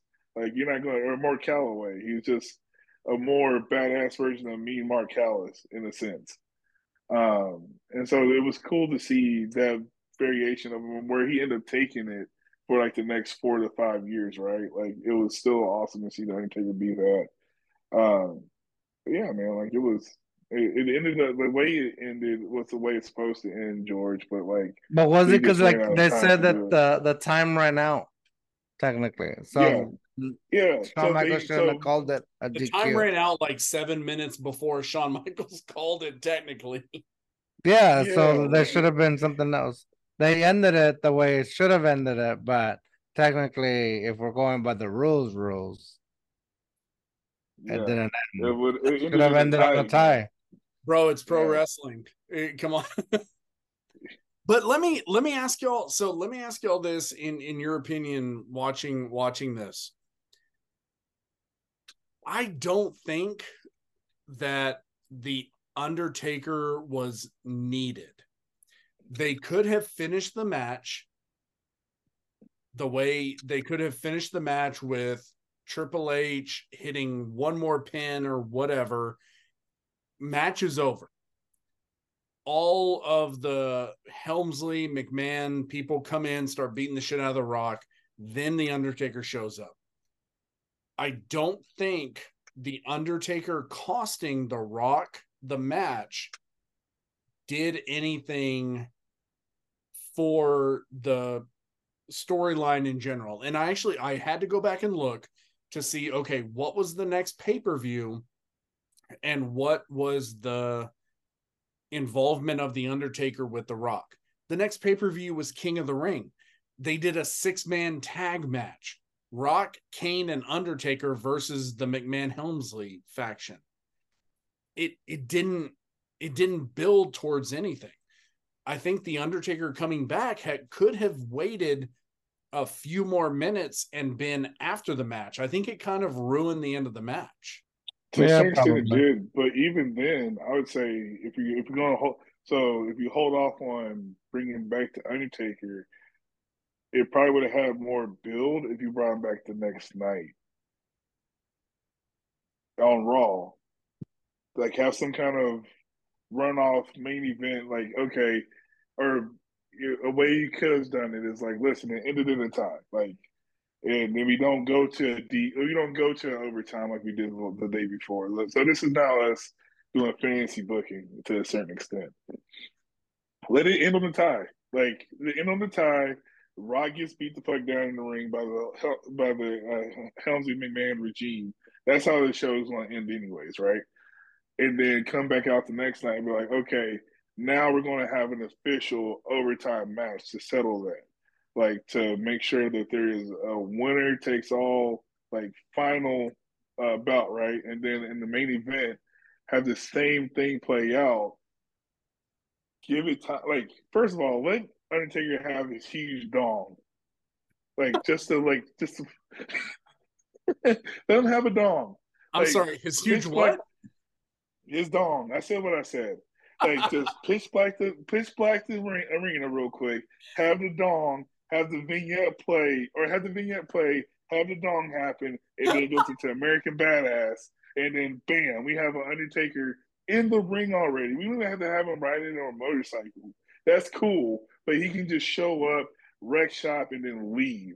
And then now we can have a better build, and we actually have like an even healthier conclusion to this match. We knew that this pay-per-view was only built off of one consensus storyline of it's going to be the Iron Man match. Everything else from the prior to the card was cool. There were small storylines that were going on, but everybody paid to see the Iron Man and see how it was going to end. Like, give me Hellfire and Brimstone to come out real quick. Let the ring burst into flames. Kane walk down and be in the Undertaker's role. That would have probably made more sense, but I didn't get paid to produce the show, so hindsight it was in 2020. George, yeah. George, what you got? I enjoyed everything until, like I said, the Undertaker coming out. I agree. I have to agree with Lathan. Like, if he would have just if all the shenanigans would have happened, and then the Rock still lost, and they were beating up the Rock, and then the Undertaker showed up at the very end and just laid everybody out. Perfect ending, because it still gives them the pop of the return. It still gives them to satisfy the match. The way it ended, to me, it seemed like, again, another, let's put this together. Whatever happens. Nobody's gonna know if we messed up or not. To me, it looked like they messed up in the whole timing of it. I think it would have been a lot better or a lot cleaner to finish with however messy it got in the ring, and then just the Undertaker shows up to clean house. Yeah, I think so, to Lathan's point with the Undertaker. So the next night, the Undertaker couldn't show up with his dong, and come out. He couldn't, because they were trying to present him as more of that realistic person. So they had to have him come out on the motorcycle. But you fantasy booking. Let's fantasy book this. We're down to the last 3 minutes. Vince and all of them start coming out, right? So we know there's going to be some shenanigans coming. I want all of them around the ring doing nothing. I want them talking. I want Vince directing people, moving them around the ring. Tied match going into it. All of a sudden, X-Pac or Road Dogg, whoever, Rock boom, hits the rock bottom on Triple H, sets up the people's elbow, throws the pad. He bounces off one rope, goes to the other. X-Pac is there. Boom, hits him with the chair where Shawn doesn't see it. Rock goes down. Both guys are down. We're down to like the last 30 seconds. Both guys are down. Triple H getting up, goes in. Rock, they're throwing fists. They're going back and forth. All of a sudden, Vince is yelling at The Rock. The Rock turns to Vince. Shawn turns to Vince. Boom, low blow Triple H. Boom, pedigree. 1, 2, 3. Finish the match, right? Both guys are laid out. Triple H has won. He's cheated. Chicken shit heel has won. They're laid out. Everybody comes in, starts kicking the shit out of The Rock. All of a sudden, the vignette hits for Undertaker's return. Then he comes down to the ring and cleans house, right? Him costing The Rock the match didn't lead to anything. So to me, doing it after the match makes more sense than doing it during, because it's not leading to anything. It's like when we talked about WrestleMania 14. Mike Tyson coming in and doing the fast count, it didn't lead to anything. There was nothing that they went to after that. So I think Undertaker took away from how good the match was because of the ending, but he needed to be there. So I think that would have been the way that if I was there, I would have booked it that way. That's a pretty good way to put it. I'd be more entertained that way. Easily. Like, George, what do you think? Oh, I said, yeah, that's what I thought. Like, I would have preferred Undertaker at the end, very end of everything. Like I said, clean house. Let's give this match our ratings. I'll let Lathan go ahead and what's your rating? I give it 3.16 stars. Oh, dang, okay. All right. George, 2 stars. I want to go with 3.45. Okay. I gave it a 4.25 because I almost said 4. Oh, I gave it a 4.25. It was a great match. The only thing that took away from it was Undertaker coming in and causing the shenanigans at the end. But that brings us to the end of the pay-per-view. So, guys, what are your ratings for the overall pay-per-view? We're going to start this time with George. What's your rating overall? I'm gonna go with 2.7. Okay, why give it a 2.7? It was entertaining for some of the matches. I'm giving it some points because I'm giving it the fact that I'm watching it for the first time and giving it that nostalgia feeling. Lathan, I don't mean to interrupt your rating. So there were no women's matches on this card, which I thought was kind of weird for 2000. How many women did they have on the roster at that time? It was like there's Tori, Stephanie. Was Jackie still there? I think so.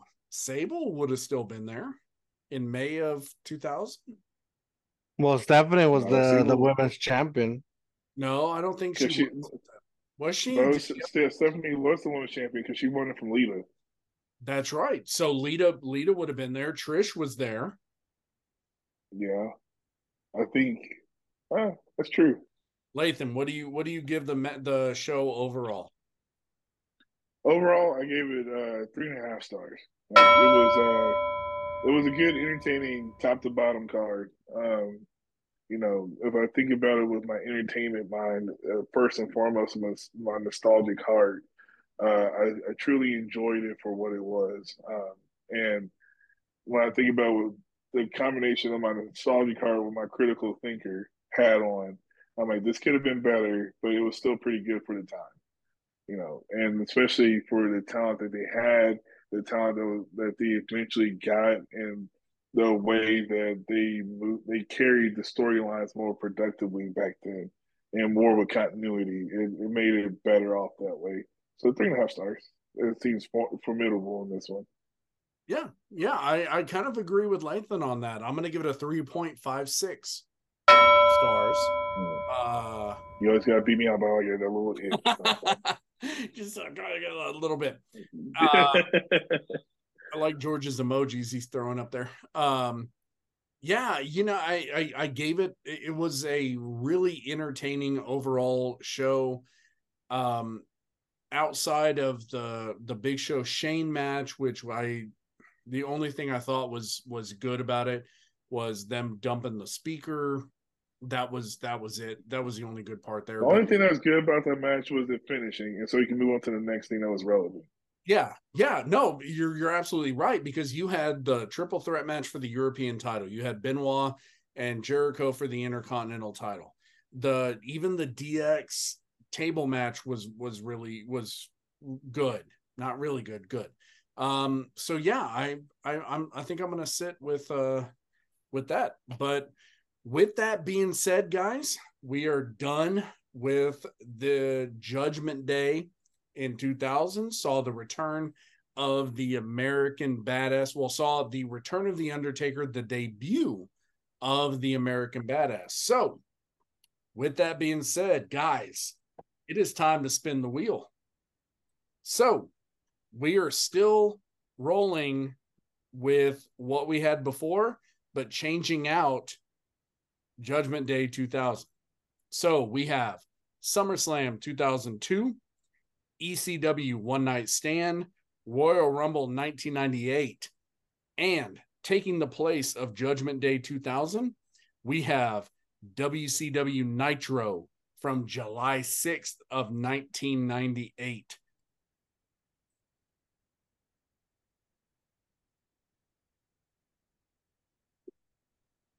Oh, There it is. We're going to the Georgia Dome. Monday Night Nitro from 1998. and WO for live. Hogan, Goldberg in the Georgia Dome for the WCW Heavyweight Championship. Guys, New World Order. always a Hulk pleasure. Hogan, we coming for you, nigga. I'm keeping that one in. George, what you got coming up on your podcast, man? Hey, Too Hard Too Fast podcast. Not sure when this is coming out, but dude, a lot of live recordings going on. Anything can happen. Wild stuff. Yeah, make sure y'all check out that Too Hard Too Fast podcast that George keeps saying. All right, guys. Well, I guess that's going to end it for us. Thank you, everybody, for listening, for checking us out. Audio listeners, go check out us on YouTube, because there's kind of some visual stuff that you won't hear on or that you won't get to see on audio. So check it out. For the Rowdy Texan abroad, Mr. Lathan Hall down here in the bottom, Mr. Too Hard Too Fast himself, the Dog Dad. Thank you very much for listening. Y'all have a good night.